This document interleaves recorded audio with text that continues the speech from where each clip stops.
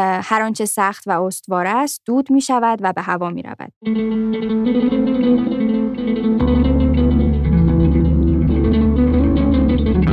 سلام، من محسنم و خوش اومدین به 31مین قسمت پادکست کتابگرد.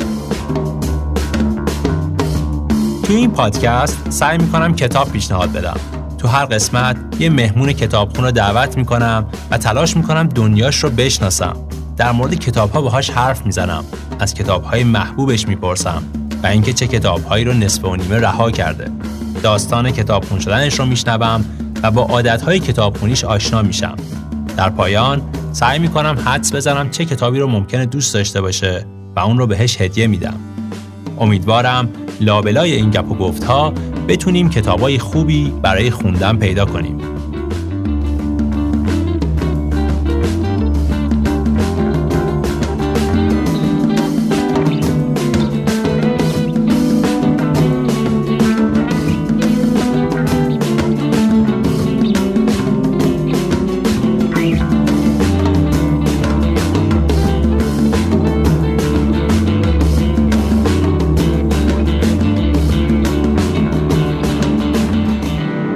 مهمون امروزمون شهرسازی خونده و سال 98 با کمک چند تا از دوستای شهرسازش مجله حوالی رو راه انداختن.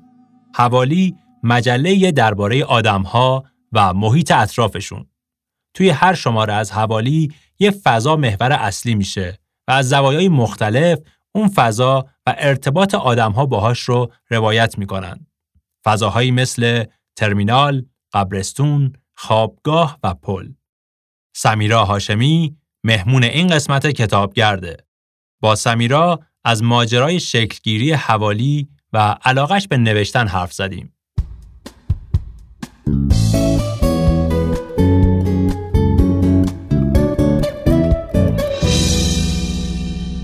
سلام سمیرا، خیلی خوش اومدی پادکست کتابگرد. سلام محسن، خیلی ممنون از دعوتت. برای اینکه بیشتر باهات آشنا بشیم، دوست دارم قصه زندگیت رو بدونم. اون بخشی از زندگیت که شخصیت امروز رو ساخته. اگه بخوای قصه زندگیت رو بگی، از کجا شروعش می‌کنی؟ به نظرم خیلی سوال سختیه و احساس می‌کنم زندگیم خب شاید مثل زندگی خیلیای دیگه یه حال 40 تکه‌ایه که خب هر قسمتش رو از یه گوشه‌ای برداشتم آوردم. ولی اگه بخوام با یک سیر خطی تعریف کنم، برای من ماجرای مهاجرت از تبریز به تهران خیلی اثرگذار بوده و اصلا شاید به واسطه همین فضا برای من خیلی مهم شد. مهاجرت و مرز و یک مفاهیمی از این دست خیلی شخصیت امروز من رو به قول تو ساخت و بخوام شروع کنم از اون صحنه شروع میکنم که شبیه خانواده هاشمی توی تصویر کتاب اجتماعیمون سوار یک پیکان شدیم و از تبریز راه افتادیم به سمت تهران و من یکو در یک جهانی قرار گرفته بودم که هیچ ایده‌ای دربارش نداشتم. این یک بخش مهمی بوده، ولی خب طبیعتاً بخش‌های مهم دیگری هم هست که جاهای دیگه شخصیت من رو ساخته. مثلا اینکه شهر چطور برای من مهم شد. حالا اگه یکم کمک کنی که چطور مهم شد؟ ممنونم از کمکت. من کلاس 3 دبیرستان فکر میکنم ما یک درسی داشتیم، تاریخ یه چیزی، تاریخ معاصر بود یادم نیست. به هر حال از این درسایی بود که خیلی بی اهمیت بود و اینجوری بودی که اوف این چه چیزی کسالت باری و اینا.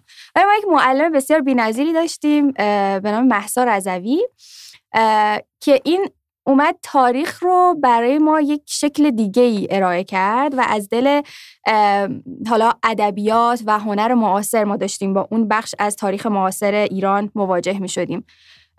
شروع کردیم به خوندن شعر، رفتیم سراغ داستان‌هایی که به یک نحوی ربط پیدا می‌کردن به اون بخش از تاریخ و اونجا یهو من اینطور شدم که من اصلا این جهانه رو قبلا نمیشناختم، نمیفهمیدمش و یهو انگار یه در جدیدی به روی من باز شد و خیلی علاقه پیدا کردم به علوم اجتماعی و جامعه شناسی و چیزهایی از این دست و بعد پی اون خطه رو گرفتم و کم کم وارد فضای شهرسازی شدم و خب شاید الان خیلی دیگه شهرساز نباشم، ولی اون شهر و حرف زدن راجع به فضا یه چیزی شد که انگار یک بخش مهمی از شخصیت من رو داره میسازه. یه چیزی که برام مهم بود در مورد تو این بود که مدیر مسئول حوالی بودی و اونجا خب من مجله حوالی رو دنبال می‌کردم، تقریبا از اولین شماره‌هایی که اومد تا الان دنبالش کردم. دوست دارم بدونم که ماجرای شکل‌گیری حوالی چجوری بود؟ حالا این ماجراها رو جاهای دیگه هم گفتیم و ممکنه یه مقداری تکراری باشه، سعی می‌کنم قسمت‌های کمتر تکراریش رو بگم. ولی ماجرای حوالی هم توی دانشگاه اتفاق افتاد و به واسطه خوندن شهرسازی ما یه انجمنی داشتیم مثل همه انجمن‌های دیگه دانشجویی، انجمن علمی شهرسازی، که اونجا یه کارایی می‌کردیم و این یکی از مهمترین اتفاقهای جمعی بود که توی زندگی من داشت می‌افتاد. حالا از دیدن مستند تا نمیدونم پرسه‌هایی که تو جاهای مختلف شهر سعی می‌کردیم داشته باشیم و فعالیت‌های دیگه، و این کم کم رسید به یه جایی که ما احساس کردیم خب ما می‌خوایم یه مجله‌ای داشته باشیم و مجله شهرت راه افتاد. و اینجوری بود که موضوع نوشتن درباره شهر برای من خیلی مهم شد. تو همون باز یک مجله دیگه‌ای در می اومد به نام روایعه تهران که این مجله الان اصلا وجود خارجی نداره، احتمالاً خیلی هم مجله‌ای نیست که دیده شده باشه. شماره‌های محدودی ازش در اومد، ولی برای من و حالا جمعی که باهاش داشتم کار می‌کردم خیلی مجله اثرگذاری بود. اولین باری که من رو گیشه دیدم اینجوری بودم که وای مثلا این دقیقاً هم کاریه که من می‌خوام بکنم. من شهر رو خیلی دوست دارم ولی ابداً هم دلم نمی‌خواد برم مثلا توی شرکت مهندس مشاور بشینم و طرح و نقشه و کارهایی از این دست. و اینجوری بودم که پیدا کردم دقیقاً این همون کار است که می‌خوام بکنم. و خب مطبوعات جدی‌تر شد، اگرچه که از قبل هم من خیلی، یعنی بیشتر از این که آدم کتاب خونی باشم شاید آدم مجله خونی بودم همیشه. و اینطوری شد که حالا هی به واسطه شهرت و اینکه دیدیم این مثلا داره جالب پیش میره و آدما داره خوششون میاد ازش و بازخوردهای خوبی داریم میگیریم، هی موضوع جدی‌تر شد و خب ما بعد از اینکه فارغ التحصیل شدیم دوباره پی این ماجرا رو گرفتیم و حالا خیلی خلاصه حوالی شکل گرفت. آره، یه چیزی که توی مجله من خودم دوست دارم، اولین دوره‌ای اصلا اومد که فکر کنم مطبوعات رو به افول بود، یعنی همه داشت مثلا یواش یواش ترک می‌کردن، کم می‌شدن مجله‌ها و خود اومدن یه مجله جدید یه جسارتی می‌خواست انگار. و خب فکر کنم همتون خیلی جوان بودین، یعنی این جوونیه هم اون انرژی و جسارت رو داشت به نظرم توش. حتی اون مثلا تو متن‌های اولیه مثلا خامی هم توش میده، مثلا اولین شماره مجله تا آخرین شمارهش یه پختگی قشنگ مسیرش رو میتونی توش ببینی، چه از طراحی جلد، صفحه بندیش و جلدش تا خود متن‌ها. و یه کار جالبی که می‌کردین رویدادهایی بود که می‌گرفتین، یعنی اون موقع فکر کنم قبلش این مجله ناداستانی دیده بودم رویداد می‌گرفت، بعد فکر کنم برای شما هم دیدم که مثلا رویداد و رویدادتون خیلی ویژه بود برای من، چون قشنگ مثلا فکر شده بود، حتی برای اینکه آدم‌ها حوصله‌شون سر نره یه کارایی انجام شده بود، تو مثلا بچرخی مثلا دو تاش فکر کنم شرکت کردم حداقل یه کارایی بکنی و اینها. یه خورده در ایده اون رویدادها گپ بزنیم و بعدش که خب این بعدش کرونا اومد و فکر کنم رویدادهای خورده کم رنگ شدن. آره. اینم دوستم ببینم این چه تأثیری داشت، یعنی یه خورده از اون خود ماجرای ایده رویدادها و اتفاقایی که توش افتاد تا بعدش. حالا تو اسمش گذاشتی جسارت، من میتونم اسمش بذارم حماقت. یعنی اینطوری بود که ما سراغ هر کسی میرفتیم و بهش میگفتیم که میخوایم همچین کاری بکنیم و اینجوری بود که دیوانه اید شما، مثلا مشاعرتون رو از دست دادین. و خب حقیقت اینه که آره مشاعرمون رو از دست داده بودیم و دلمون می‌خواست این کارا رو بکنیم و شاید حتی الان هم خیلی برای خودمونم قابل دفاع نباشه که این چه کاری بود که کردیم، ولی به هر حال شبیه این بود که آدم یه رویایی داره و اینطوریه که مهم نیست من الان فرصت اینو دارم که یه فکری به حال اون رویاها بکنم، حالا میریم جلوی یه چیز میشه دیگه. به هر حال خیلی ممنونم که اسمش رو جسارت گذاشتی. و حالا رویدادها، آره اتفاقا ما ناداستان فکر میکنم اولین رویدادمون توی یک روز بود، با مزه بود، با هم چون متولد شدیم که حالا ناداستان تعداد شماره های خیلی بیشتری الان از حوالی منتشر کرده. راستش بر ما رویدادها خیلی خیلی مهم بود، یعنی شاید به اندازه خود مجله، به خاطر اینکه برای ما اون ایده حوالی مهمتر بود تا مثلا بگیم صرف تولید کردن یک مجله. و ایده حوالی خب این بود که بتونیم درباره ما و فضای اطرافمون حرف بزنیم، بتونیم ببینیم که اطرافمون داره چی میگذره، چطور داریم با فضای اطرافمون مواجه میشیم، و انگار شاخکامون تیزتر باشه نسبت به جایی که داریم توش زندگی میکنیم. و خب به هر بهانه‌ای دلمون میخواست که بتونیم این اتفاق رو ممکن بکنیم.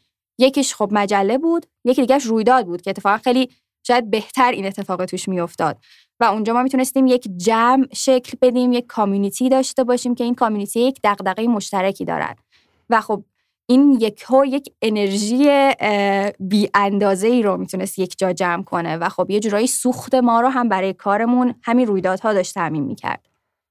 و خیلی سوالت برای من سوال مهمیه، چون کرونا واقعاً برای ما یک ضربه خیلی بزرگی بود، نه به واسطه اینکه کار مجله رو زیاد تحت تاثیر قرار میده، به واسطه اینکه این جمع رو داره متلاشی میکنه و این جمع مهمترین سرمایه حوالی بوده همیشه و خیلی کار رو برای ما سخت کرد.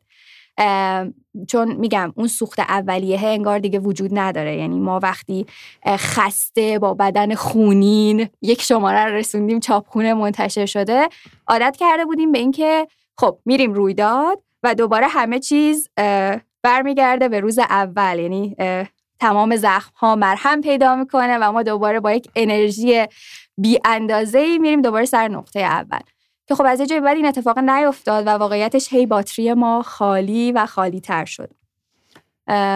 این خیلی اوریان ماجراست.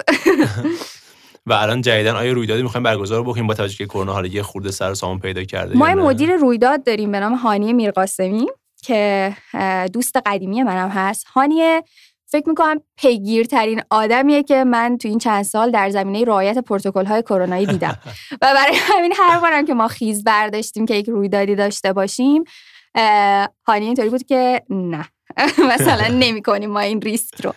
نمیدونم واقعا کی بتونیم که رویداد داشته باشیم، ولی خب الان هم حوالی توی یک نقطه تغییر ایستاده. مطمئناً در آینده حالا نه چندان دور تصمیم‌های جدیدی خواهد گرفت که چطور ادامه بده یا اصلا نمیدونم شاید ادامه نده ولی ترجیحاً ادامه بده. ولی به هر حال یک تغییری پیش رو خواهد بود و بسته به این تغییره شاید داره رویدادی هم داشته باشیم. یک سوال دیگه که داشتم این که مکان‌ها رو چطور انتخاب می‌کنیم؟ مثلا یه شماره تره بار بود، می‌دونید تره باره، یه شماره ترمیناله، یه شماره مثلا متروکه است. چجوری تصمیم می‌گرفتین این شماره روی چه مکانی می‌خواین کار کنین؟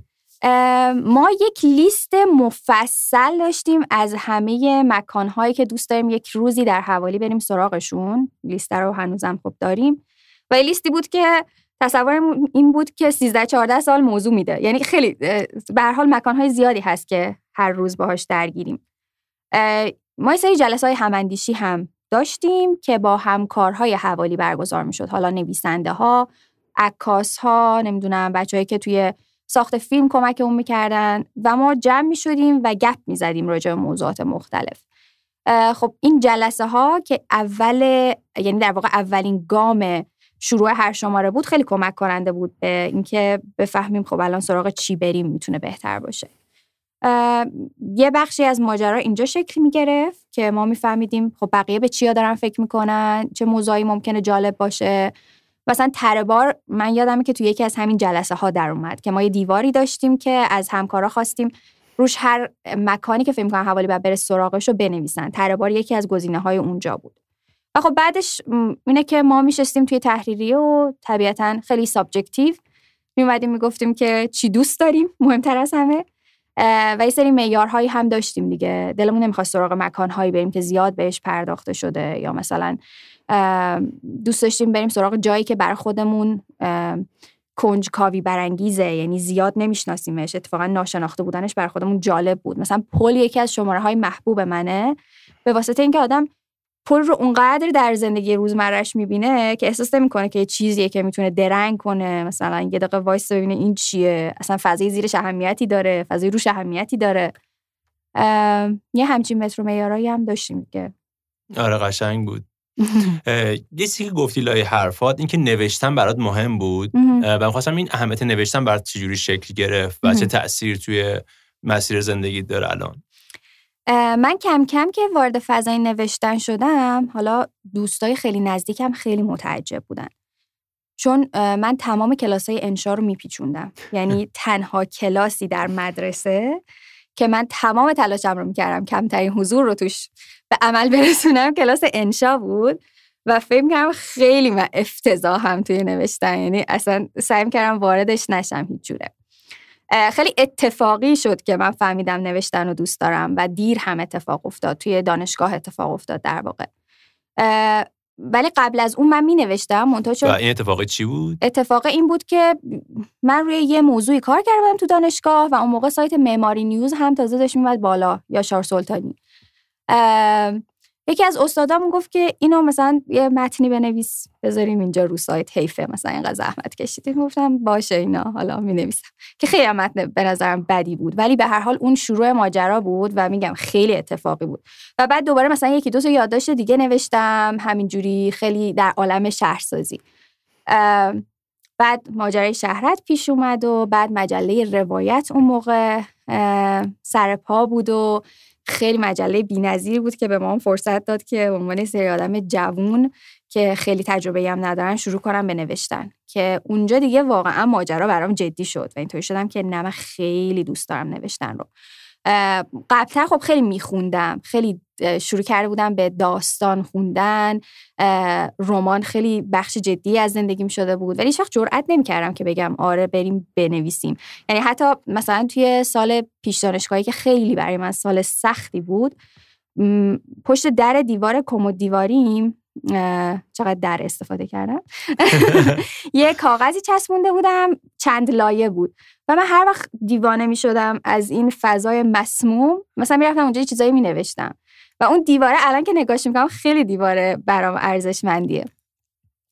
ولی میگم هیچ وقت جرئت نمی‌کردم چون انشام خیلی بد بود و خیلی بیهوده بودم سر کلاسای انشا. احساس می‌کردم که نه این اصلا این کار چیزی نیست که من بخوام بهش نزدیک شم. یه چیزی که دوست داشتم بپرسم، توی حوالی آیا بازخوردی هم داشتین که براتون جالب باشه، پیش بینی نکرده باشین همچین اتفاقی میفته و با تجارب شماره مختلفی که در آوردین یه دوستم یه خورده بازخوردهای آدم‌ها در مورد مجله رو بدن، بازخوردی که برای خودت جالب بوده و تو ذهنت مونده؟ بازخورد جالب که آره خیلی گرفتیم، ولی اینکه چی توی ذهنم مونده، یک باری از یه دوستی حالا شنیدم که بعد از خوندن شماره ترمینال بود، شاید هم چند شماره بعدترش درست یادم نیست، ولی به هر حال گفت که من همیشه از ترمینال گذر می‌کردم و به واسطه خوندن این شماره داشت میگفت من وای میستم توی ترمینال و مثلا برام جالب شده وقتی قرار سوار اتوبوس شم از این شهر برم به یه شهر دیگه‌ای، حالا یک برخورد جدیدی دارم با ترمینال میکنم. این تقریبا بزرگترین جایزه‌ای بود که من در طول فعالیتی که داشتیم گرفتم و احساس کردم که خب آره ما دقیقاً همین کار رو دلمون می‌خواست که بکنیم، که اگه تو داری صرفاً میگذری از یه جایی و یه چیزایی رو نمی‌بینی، بتونی یک مواجهه جدیدی رو با اون فضا تجربه بکنی.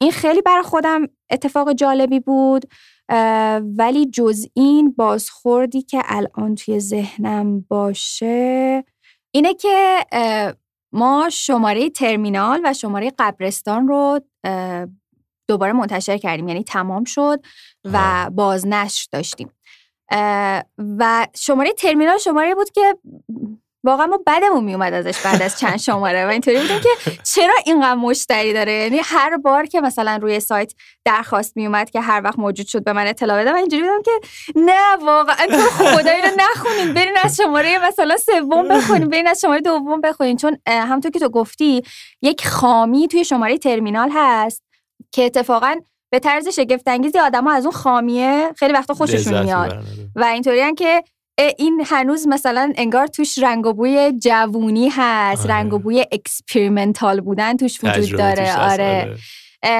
که خب بر خودم اینجوریه که این نخونید، تو خواهش میکنم اینو نخونید. آره اولین شماره بود دیگه. آره اولین شماره.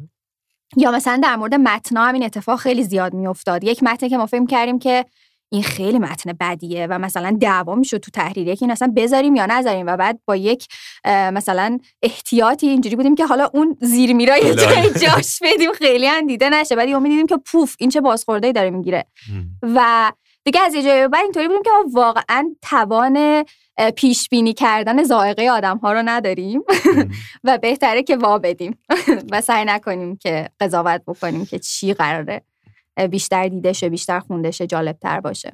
جالب بود. آره. حالا بریم سراغ داستان کتابخون شدنت. اصلا چی شد که کتابخون شدی یا به کتاب علاقه‌مند شدی؟ من برمیگردم به ماجرای مهاجرت. ما اومده بودیم تهران و هیچ کسی رو تو تهران نداشتیم، کاملا به شکل کلاسیک غریب. پدر من یک پسرخاله‌ای داره که اون تنها آدمی بود که اون موقع تو تهران بود و چون دانشجو بود تهران بود و گهگاه میومد به ما سر میزد. مثلا آخر هفته ها میومد یه شام و نهاری در خانواده بخور و چیزهایی از این دست و هر بار میومد یه کتاب برای من میآورد. من اساساً توی خانواده‌ای نبودم که خیلی فضای کتاب خوندن و اینها وجود داشته باشه. آدم‌ها درس می‌خوندن، کتاب نمی‌خوندن. و این آدم مثلا به عنوان یک دانشجو که خیلی بر من جالب بود، هر بار یک کتاب بر من می‌آورد که خب مثلا خیلی‌هاشون هم کتابای هوشنگ مراد کرمانی بودن. این به نظر خودم خیلی اثرگذار بود و خیلی ازش همیشه ممنونم در اعماق قلبم. جز اون مثلا باز تو همون شهرکی که ما زندگی می‌کردیم که اولین جایی بود که توی تهران اومدیم ساکن شدیم توش، یه کانون پرورش فکری بود که یه کتابخونه‌ای داشت و به هر حال جزء تفریحایی بود که ما اونجا امکانش رو داشتیم که انجام بدیم. میرفتیم اونجا وول می‌خوردیم و توی کتابخونه‌اش من خیلی احساس می‌کردم که میتونم جادوشم. حالا کتابای عجیبی هم می‌خوندم، مثلا بی‌نوایان یه کتابی بود که همیشه میرفتم اونجا تو کتابخونه. بعد یه دونه از این بی‌نوایانایی هم بود که جلدای خیلی عجیب غریب داره، واقعا مخوفه، تو میبره تو فضای مثلا انگلیس در کثافت ترین حالت ممکنش. آره مثلا هی میرفتم اونو ورق می‌زدم اینا و احساس می‌کردم که بی‌نوایان تو فرانسه نبود، انگلیس بود. فکر کنم فرانسه. آره من تصویرم ولی نمیدونم چرا تصویرم از کثافت آره دقیقاً. آره خلاصه اون بی‌نوایانه هم خیلی اثرگذار بود که هیچ ایده‌ای ندارم که چرا اون موقع میرفتم سراغ این و فکر کنم اینجوری کم کم شروع شد و بعد بیشتر مجله. یعنی مثلا میگم من خیلی آدم شاید کتاب خونی نبودم، بیشتر برام مجله مهم بود. مثلا وقتی بچه بودم کیهان بچه ها و سروش و بعدتر مثلا همین مجله هایی که همین بچه هم نسل من خوندم مثل چلچراغ و چیزهای از این دست. ولی یه چیزی که خیلی بر خودم الان عجیبه اینه که من به شدت مجله زنان میخوندم در نوجوانی و مطمئنم که هیچی نمیفهمیدم از چیزی که دارم میخونم، چون خیلی موضوعات جدی حالا سیاسی اجتماعی نمیدونم موضوعاتی که رفت پیدا میکنه به فمینیسم توش وجود داشت و خیلی برای من جالب بود. و خب شهلا شرکت تقریبا بوت من بود تا یک جای خیلی خوبی و اینطوری بودم که خدای من چطور میشه که آدم به این نقطه برسه. مثلا اولین باری که شهلا شرکت رو دیدم و رفته بودم عنوان یک نویسنده توی دفتر مجله، مثلا باورم نمیشد که چطور ممکن شده که من مثلا اومدم اینجا قرار گرفتم. و میگم از مجله هی ماجرای خوندن مثلا برای من جدی‌تر شد، بعد شعر و بعد داستان و الان ناداستان. یعنی حتی مرحله بعدیش هم برای من شعر بود که خب الانم هر وقت که کم میارم تو زندگی دور برمیگردم به شعر. یعنی انگار دوباره آندو میشم و برمیگردم سر نقطه اولیه و باز میرم شعر میخونم تا برگردم. ای بابا نمیدونستم اینو بگم، حتما کتاب شعر پیشنهاد دادم توی پیشنهادام. چون رفتم اینستاگرامتو گشتم یه چیز رد پایی از این که بتونم همین چیزی پیدا کنم و ندیدم. مثلا عکس میدادن، آره عکس میدیدم اونجا و یه سری مجله زنان رو دیدم ولی که عکس گذاشته بودی ازش پای ما اینا. آره اون رو دیدم. آیا عادت‌های کتابخونی خاصی داری؟ عادت کتابخونی فکر نمی‌کردم داشته باشم، ولی بهش که فکر کردم یه عادت‌هایی در اومد. یکیش اینه که من از پانویس خیلی بدم میاد که احتمالاً مترجمین محترم خیلی ناراحت شدن از این عادت کتابخونی من پانویس‌ها رو همه رو رد میکنم، اعصاب منو خورد میکنه، احساس میکنم شبیه یه دستاندازی وسط خوندن متن. همه رو رد میکنم، بعد آخر سر یه نگاه میندازم، اگه احساس کردم جالبه این برمیگردم دوباره مثلا توی متن و اون تیکه رو سعی میکنم که نگاه کنم ببینم چی بوده. یکیش اینه و عادت دیگه‌ای حالا که خاص باشه خیلی به ذهنم نمیرسه، ولی خط میکشم، قلب میذارم، مثلث‌های کوچک تا میکنم بالای کتاب و چیزهایی از این دست دیگه. آره چیزی که دوست نداشتی رو با چی نشون میدی؟ ضرب در میزنم. آره یه سری متنا رو حتما ضرب در میزنم که این چی بود. حالا اگه بخوای یه کتابی بگی که دوستش نداشتی و نصف نیمه رهاش کردی چی میگی؟ یه کتابی که پارسال خوندم و نصف ولش کردم و خیلی هم عصبانیم کرد، میخوام اونو بگم اول از همه. پیاده روی و سکوت در زمانه هیاهو، مال گمانه فکر کنم. آره دقیقاً از اون مجموعه هایی که فلسفه هستش، فلسفه زندگی هم چیزی، خرد و حکمت زندگی یه همچین چیزی. آره عنوان کتاب خیلی جذاب بود. بعد من توی کتاب فروشی که دیدمش شروع کردم ورق زدم، به نظرم رسید این خیلی جالبه، چون ایده هاشم خیلی نزدیکه به علایق من دیگه. پیاده روی داره، هیاهو داره، سکوت داره، اصلا یعنی احساس می‌کردم که قراره جواب یک سری از مهمترین سوالای زندگی منو بده. و خب خیلی با هیجان زیادی رفتم سراغ کتاب. شروعش هم خیلی جالبه، مثلا شروعش یک جمله با این مضمون که یکی از اصلی ترین چیزهایی که ما تو زندگی روزمره داریم حیرته و من اون بازه خیلی نیاز داشتم به این که راجع به حیرت بیشتر بشنوم و بخونم و همه اینها، چون احساس می‌کردم که این چیزیه که کمه تو زندگی. توی سفر هم بودم، یه کتاب فروشی مواجه شدم با این توی کرمان.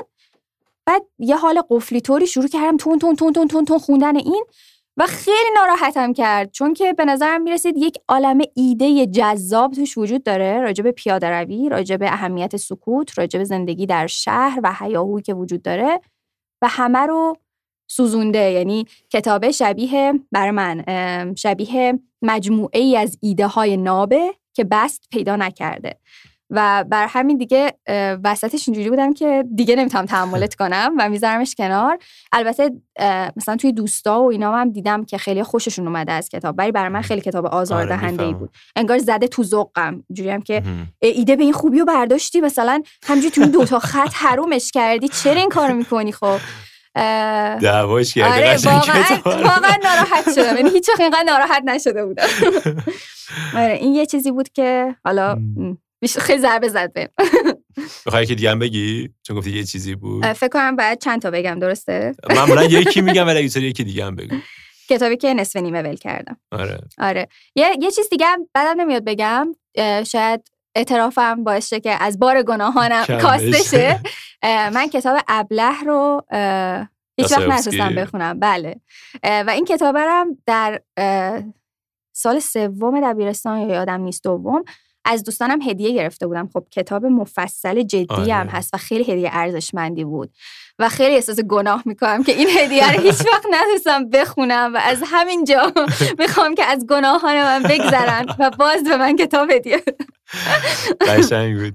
حالا بریم سراغ 3 کتاب مورد علاقت که دوست داری پیشنهاد بدی همه بخونن. طبیعتا ممکنه برای همه مناسب نباشه، اما یه وقت آدمی کتابی میخونه میگه ای بچه کتاب خوبی، یکیش آدمای بیشتر این کتاب رو بخونن. یکی گپ بزنیم، اسمشون رو بگیم و در موردشون حرف بزنیم. باشه حتما. من حالا ترجیح میدم برم سراغ کتاب‌هایی که یه جورایی ربط پیدا میکنه به فضای حرفه‌ای‌تری که من دنبال میکنم، نه اینکه از این کتابا بیشترین لذت رو برده باشم.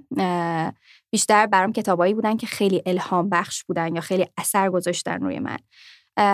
لذت خیلی چیز مهمیه ها، اصلا نمیخوام بگم که اون لذته. آره خیلی چیز مهمیه، ولی فکر میکنم آدمای دیگه‌ای میتونن توصیه‌های بهتری راجع به اینکه داستان و اینا چی بخونیم بکنن.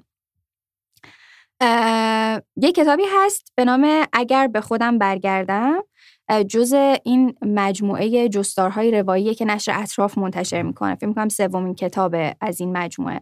نویسندش یک خانومی هست به نام والریا لویزلی که یک نویسنده مکزیکیه. من این مجموعه جستار رو بسیار دوست دارم و جزء حالا کتاب‌هایی که نشر اطراف تو این مجموعه درآورده و چیزی نیست که در واقع مترجم یا نشر اطراف خودش کیوریت کرده باشه، کنار هم گذاشته باشه. این خودش یک کتاب مستقله با نام حالا فکر می‌کنم پیاده روها که این دقیقاً ترجمه شده و کیوان سرشته هم ترجمهش کرده که به نظرم خیلی ترجمه خوبی هم هستش. این از این کتاباییه که من جاهای بسیار زیادیش رو خط کشیدم و خیلی زیاد برمیگردم سراغش. پر از اون قلب‌های کوچکی هم هست که گفتم گذاشتم.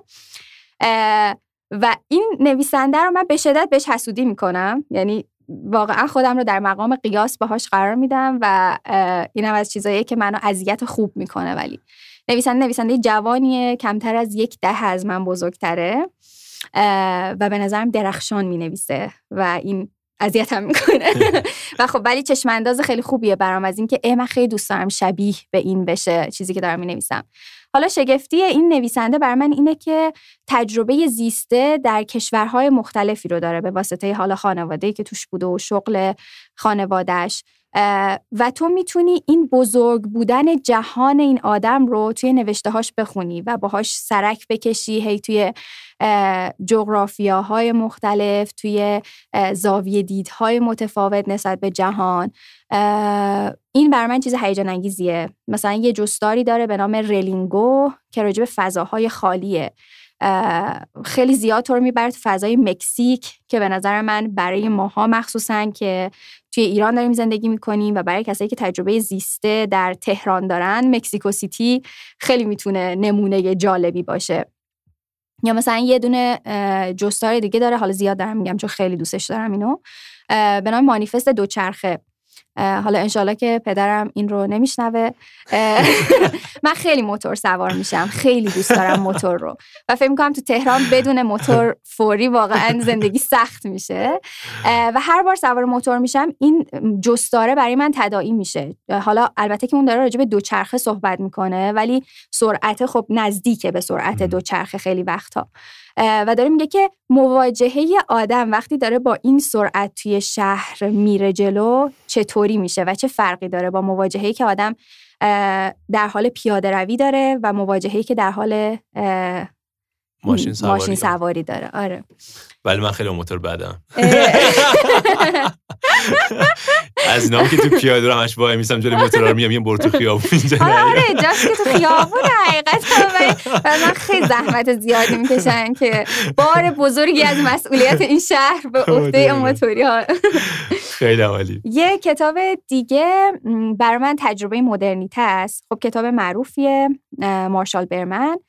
اینم از اون کتابایی بوده که برای من خیلی تلنگر بزرگی بوده، خصوصا بخش آخرش که راجع به نیویورک و حالا نیویورک رو جنگل نمادها صدا میزنه. برای من خب فیلسوفه ولی در عین حال آدمی که شهرسازا خیلی زیاد بهش ارجاع میدن و این کتابم کتاب خیلی جالبیه. حالا ممکنه خیلی خونده باشنش ولی برای من باعث شد که یک مواجهه جدیدی بتونم حالا با مفهوم مدرنیسم و با پرداختن به شهر داشته باشم که از اونجا برام ستوری تلینگ و اصلا این مدلی حرف زدن درباره شهر جدی تر شد. قصه گویی و روایت اونجا برات خیلی پررنگ میشه. بله. برای سومیش خیلی شک دارم کدومو بگم. 1 2 3 دومیشو شیریا خط بنداز. اوکی دومیشو میگم. میخوام یه مجله معرفی کنم که اینم از اوناییه که من قشنگ رستشو کشیدم. یعنی مثلا الان اون مجله من کاملا خطی شد خطی و آره دیگه مثلا صفحات اصلا از هم جدا شد و اینا. حرف هنرمند یه ویژه‌نامه‌ای داشت به نام تجربه تهران که فکر میکنم مال سالهای دوره، یعنی شاید بیش از 7-8 سال پیش، دقیقا یادم نیست که کی. این شماره رو من خیلی دوست داشتم و اگر آدم‌ها به موضوع شهر علاقه‌مندن فکر میکنم خیلی میتونن لذت ببرن از خوندن این. ولی بیشتر از این که محتواش به نظر من مهم باشه، فرمش مهمه. فکر میکنم توش خلاقیت‌های خیلی زیادی هست. مثلا توی حوالی هم من خیلی وقتا میشد که میرفتم سراغش، ورق میزدم که ایده بگیرم. به نظرم از اولین تجربه های پرداختن جدی به شهر توی ایرانه. حالا شاید ادعای گنده‌ای باشه ولی من خیلی دوست داشتم اون شماره رو و این چیزیه که. و اولیش چی بود؟ چی؟ گفتم برو سراغ دومیش، گفتی 2 تا دارم. اولی یه کتاب خیلی غیر معروف و شاید خیلی غیر مهمه به نام تاکسی نوشت دیگر، ناصر قیاسی، که کاملا همونطور که از اسمش مشخصه تاکسی نوشته. یعنی نویسنده در واقع یک راننده تاکسی هست در آلمان که داره ماجراهای خودش در تاکسی رو روایت میکنه، اتفاقهایی که براش افتاده. من خیلی این کتاب رو دوست دارم چون خیلی اساسا سرک کشیدن در زندگی آدم‌ها رو دوست دارم و فکر می‌کنم همه زندگیم رو دارم یک جوری پیش میبرم که بیشتر و بیشتر بتونم سرک بکشم در زندگی بقیه. و این کتابه با یک فرم روایی بسیار ساده، بسیار ابتدایی، ولی به نظر من خیلی صادقانه داره این امکان رو به تو میده که بتونی سرک بکشی. یه شخصی هست به نام ویلیام اچ وایت که یک کتاب و یک مستندی داره به نام Social Life of Small Urban Spaces، حیات اجتماعی فضاهای کوچک شهری، اگه خوب ترجمه کنم. بعد این آدم در واقع جامعه شناس و یه جورایی مثلا اربانیست، شهر شناس، نمیدونم چیزی از این دست، ولی یک عنوان دیگه داره که به خودش میگه پیپل واچر، آدم تماشا کن. این شغل ایدئال منه، یعنی اگر کسی در دنیا داره صدای من رو میشنوه و حاضر بابت این کار به من پول بده، این بهترین شغلیه که من فکر می‌کنم هر کسی نگهبانایی هستن که یه سری تلویزیون دارن که نگاه میکنن. دقیقاً این تقریبا همین کارو داشته می‌کرده. آره یه فیلم اینجوری هم من دیدم، یادم اسمش یادم رفتن فیلم رو. آره حتما کارش که نگاه میکنه و اینا این آدما رو. خلاصه که این کتابه و این مستنده باز از اون چیزایی بوده که برای من خیلی راهگشا بوده و انگار این کتاب حالا تاکسی نوشته ناصر قیاسی هم داره کاری از این جنس میکنه. داره در مقام یک راننده تاکسی یه چیزایی رو تماشا میکنه و این رو با تو هم در میون میذاره. و خب الان که داریم حرف میزنیم این به ذهنم میرسه 2 تا از کتابای خیلی مهمی که برای من وجود داره، همین تاکسی نوشته دیگر و اون کتابی که از لویزلی گفتم که مجموعه جست داره. تو جفتش مهاجرت خیلی موضوع مهمیه. آره و خب همونطور که گفتم برای منم مهاجرت یک بخش جدی بوده. آره قشنگ بود. حالا توی این مرحله من میخوام بهت کتاب پیشنهاد بدم. 3 تا کتاب پیشنهاد میدم که یکیشو انتخاب کنی بهت هدیه بدم. اگه این کتابا رو خونده بودی یا دوست نداشتی من 3 ماه تاخچه بی‌نهایت میدم که بری هر کتابی که دوست داری اونجا برداری و بخونی. خوبه؟ عالی. برای اینکه بتونم کتاب پیشنهاد بدم هی فکر کردم چی بگم چی نگم کتابا رو چوری پیدا کنم. دیدم شهر خیلی پررنگ بود. هر چی که میگشتم این برام شهر اصلا پررنگ‌تره و یه چیزی در واقع به نظر میاد که شهر و حوالیش حالا چیزایی از این جنس باشه. یه دونه مجله توش بذارم. در واقع گفتم خب مجله و این هم دوست داری. یه مجله توش گذاشتم. بریم سراغ اینا. اولیشو با اون مجله شروع می‌کنم. احتمال اینکه اینا رو بدونی خیلی زیاده ها، یعنی گفتم ولی باشه بذار تلاشمو بکنم. یه بخشی از مقدمه مجله رو میخونم که شروع کرده به قلم سردبیرش. به گمان بسیاری تهران با ولیعصر آغاز میشود و در ولیعصر پایان میپذیرد. دالان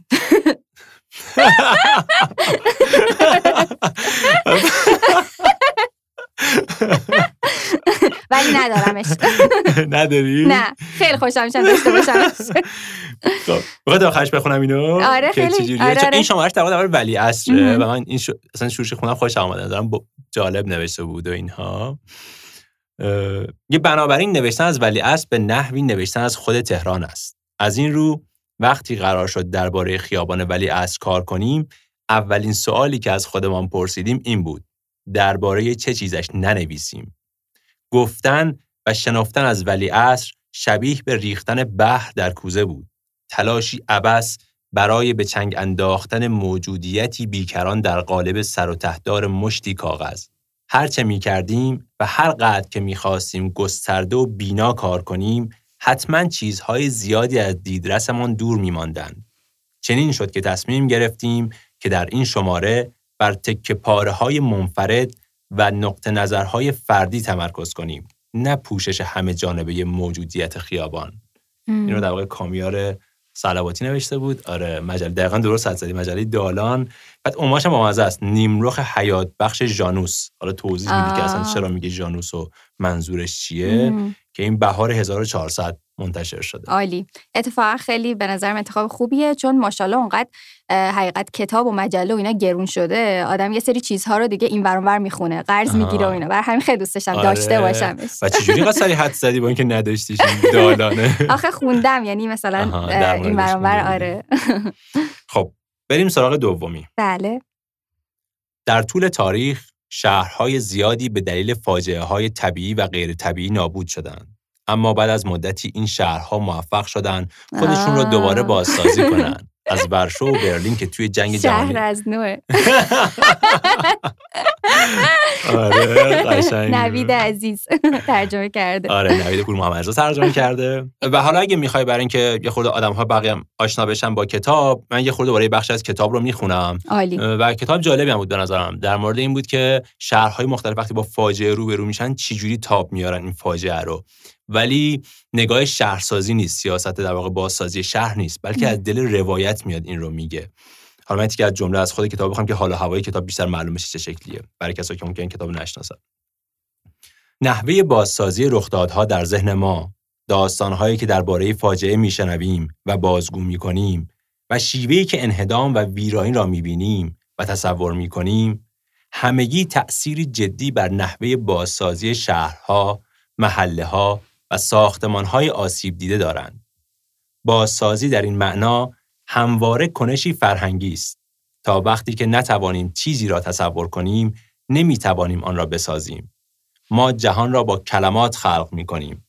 اگر به آینده ایمان نداشته باشیم، با هر میزان جاه طلبی و اعتماد به نفس، یقیناً قادر به ساختن نخواهیم بود.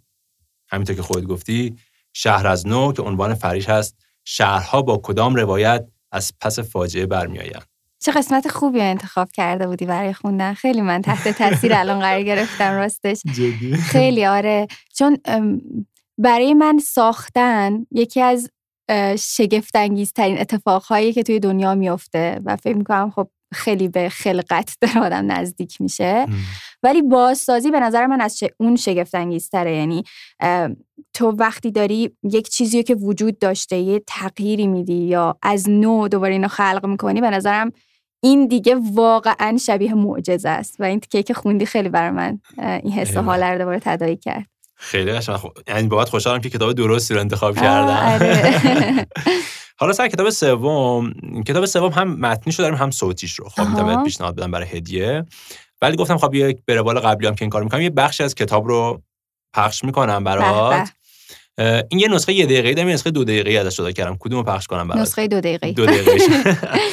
پس یه نسخه 2 دقیقه‌ای از این کتاب پخش میکنم. مرسی. یه راهنمایی هم میکنم. این کسی که در واقع الان کتاب رو داره میخونه خود نویسنده‌شه. واسه همین احتمالاً نویسنده‌شو بتونی روی صدا حدس بزنیم. تا آخرش بذار بریم بعد ببینیم چیه. بله. خوبه، موافقی؟ خیلی ممنون. قبلش یک ماجرای دیگر هم در استانبول از سر گذرانده بودم. بعد از 33 سال چپگراها می‌خواستند در میدان تکسیم یاد سال کشته شده های حکومت سرهنگان را بگیرند. 3 میلیون نفر آمده بودند به خیابانها. دولت احزاب را از رفتن و تجمع در میدان تکسیم منع کرده بود، اما مردم می آمدند و بین پلیس و میلیشیای آک پارتی و مردم معترض جنگ خیابانی در گرفت.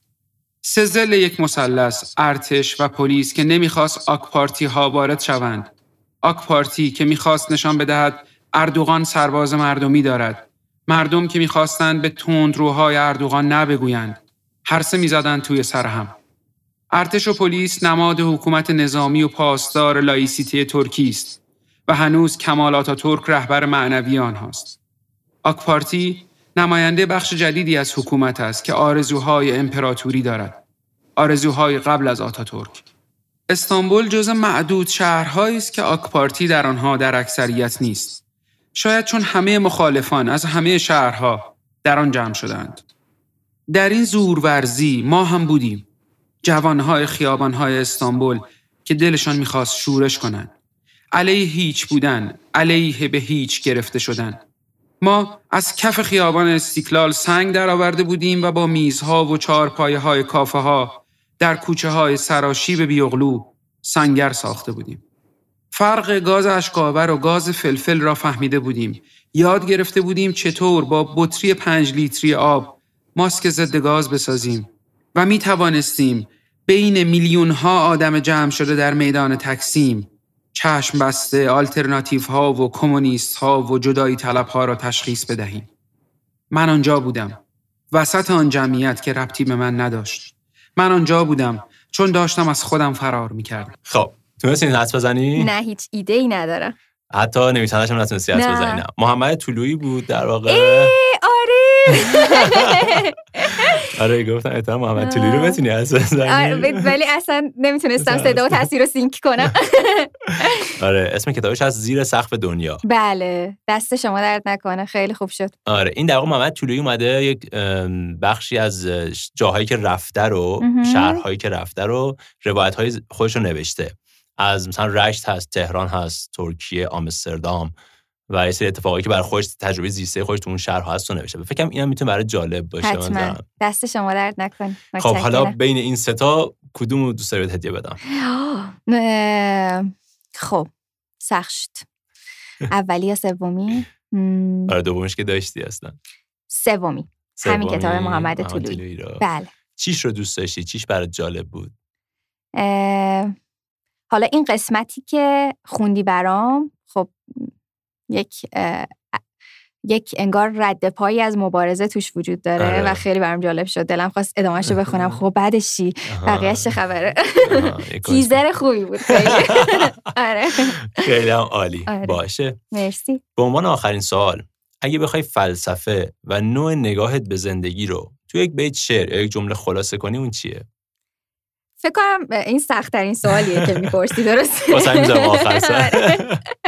یعنی داشتم بهش فکر می‌کردم، به نظرم آدم خیلی باید وجود یک پارچه‌ای داشته باشه که بتونه خودش رو در مثلا یک جمله این مدلی خلاصه کنه.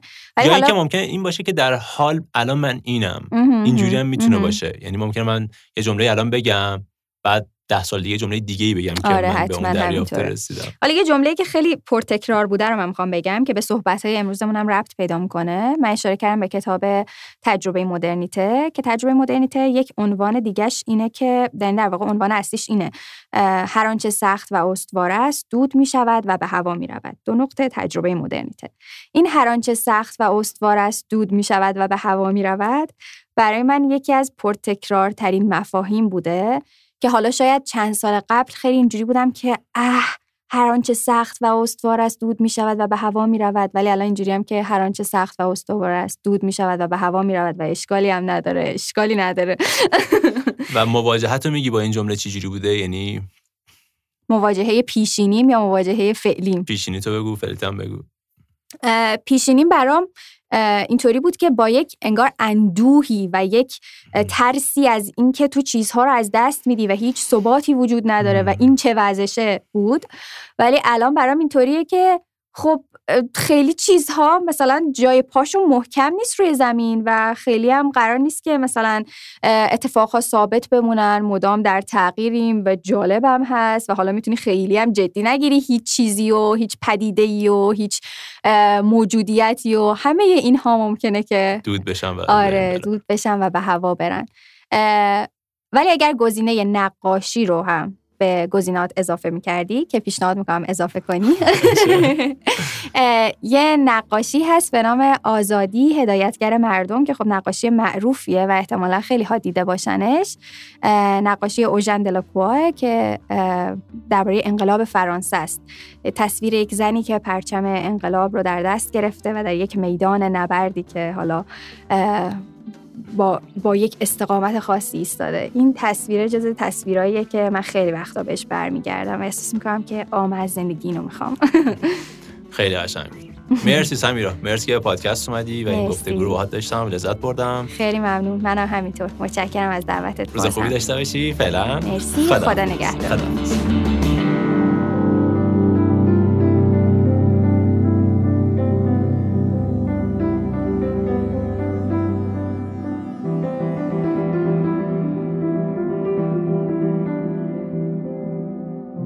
برای بخش پایانی آهنگ ما خواهیم رفت از خواننده فرانسوی ایزابل ژوفرا با اسم هنری زاز رو انتخاب کردم. بخشی از ترجمه ترانه این آهنگ رو براتون میخونم. ما نشان خواهیم داد که شاعران فراتر از پرچم کشورها هستند. قهرمانانمان را گرامی خواهیم داشت. ما خواهیم دانست که کودکان نگهبانان روح هستند و به اندازه زنان عالم ملکه وجود دارد. ما به مردم جهان خواهیم گفت که دیدار با هر انسان یک سفر است. خواهیم دید که ما تنها سزاوار چیزهایی هستیم که به اشتراک گذاشته ایم. آوای موسیقی جهان هستی را خواهیم شنید و ما خواهیم آموخت که بهترین های درونمان را به یکدیگر ببخشیم.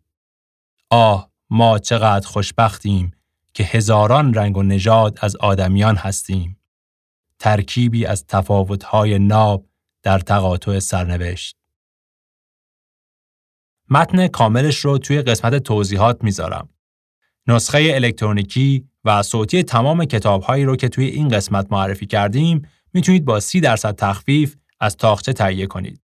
اگه طاقچه رو نمیشناسید، یه فروشگاه کتاب الکترونیکی و صوتیه که تلاش میکنه تجربه جذابی از خوندن و شنیدن کتاب‌ها بسازه. این کد تخفیف تا 3 ماه بعد از شنیدن این قسمت هم فعاله. اسم تمام کتاب‌های این قسمت، آدرس اینستاگرام سمیرا هاشمی و کد تخفیف رو میذارم توی قسمت توضیحات. کتابگرد هر یه هفته در میون 3 شنبه‌ها منتشر میشه. مثل همیشه منتظر پیام‌هاتون هستم. ممنون از طاقچه، حامی پادکست کتابگرد و ممنون از همه شما که تا این لحظه با ما بودید. دمتون گرم و سرتون خوش. On ira écouter Harlem au coin de Manhattan, on ira rougir le thé dans les souks à Amman, on ira nager dans le lit du fleuve Sénégal et on verra brûler bomber sous un feu de Bengale. On ira gratter le ciel en dessous de Kyoto, on ira sentir Rio battre au cœur de Janeiro, on lèvera nos yeux sur le plafond de la chapelle Sixtine et on lèvera nos verres dans le café Pushkin. Oh, quelle est belle notre chance, aux 1000 couleurs de l'être humain, mélangées de nos différences, à la croisée des destins. Vous êtes les étoiles, nous sommes l'univers. Vous êtes un grain de sable, nous sommes le désert. Vous êtes 1000 pages et moi je suis la plume. Oh, oh, oh, oh, oh, oh. Vous êtes l'horizon et nous sommes la mer. Vous êtes les saisons et nous sommes la terre. Vous êtes le rivage et moi je suis l'écume. Oh, oh, oh, oh, oh. On dira que les poètes n'ont pas de drapeau, on fera des jours de fête autant qu'on a de héros. On saura que les enfants sont les gardiens de l'âme et qu'il y a des reines autant qu'il y a de femmes. On dira que les rencontres font les plus beaux voyages. On verra qu'on ne mérite que ceux qui se partagent. On entendra chanter des musiques d'ailleurs et l'on saura donner ce qu'on a de meilleur. Oh, quelle est belle notre chance, aux 1000 couleurs de l'être humain, mélangées de nos différences, à la croisée des destins.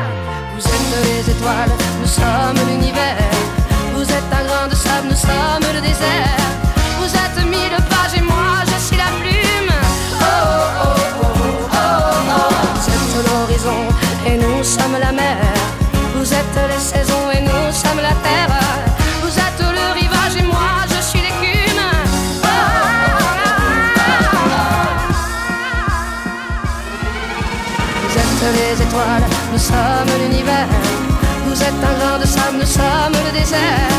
Vous êtes 1000 pages et moi je suis la plume. Oh, oh, oh, oh, oh, oh. Vous êtes l'horizon et nous sommes la mer. Vous êtes les saisons et nous sommes la terre.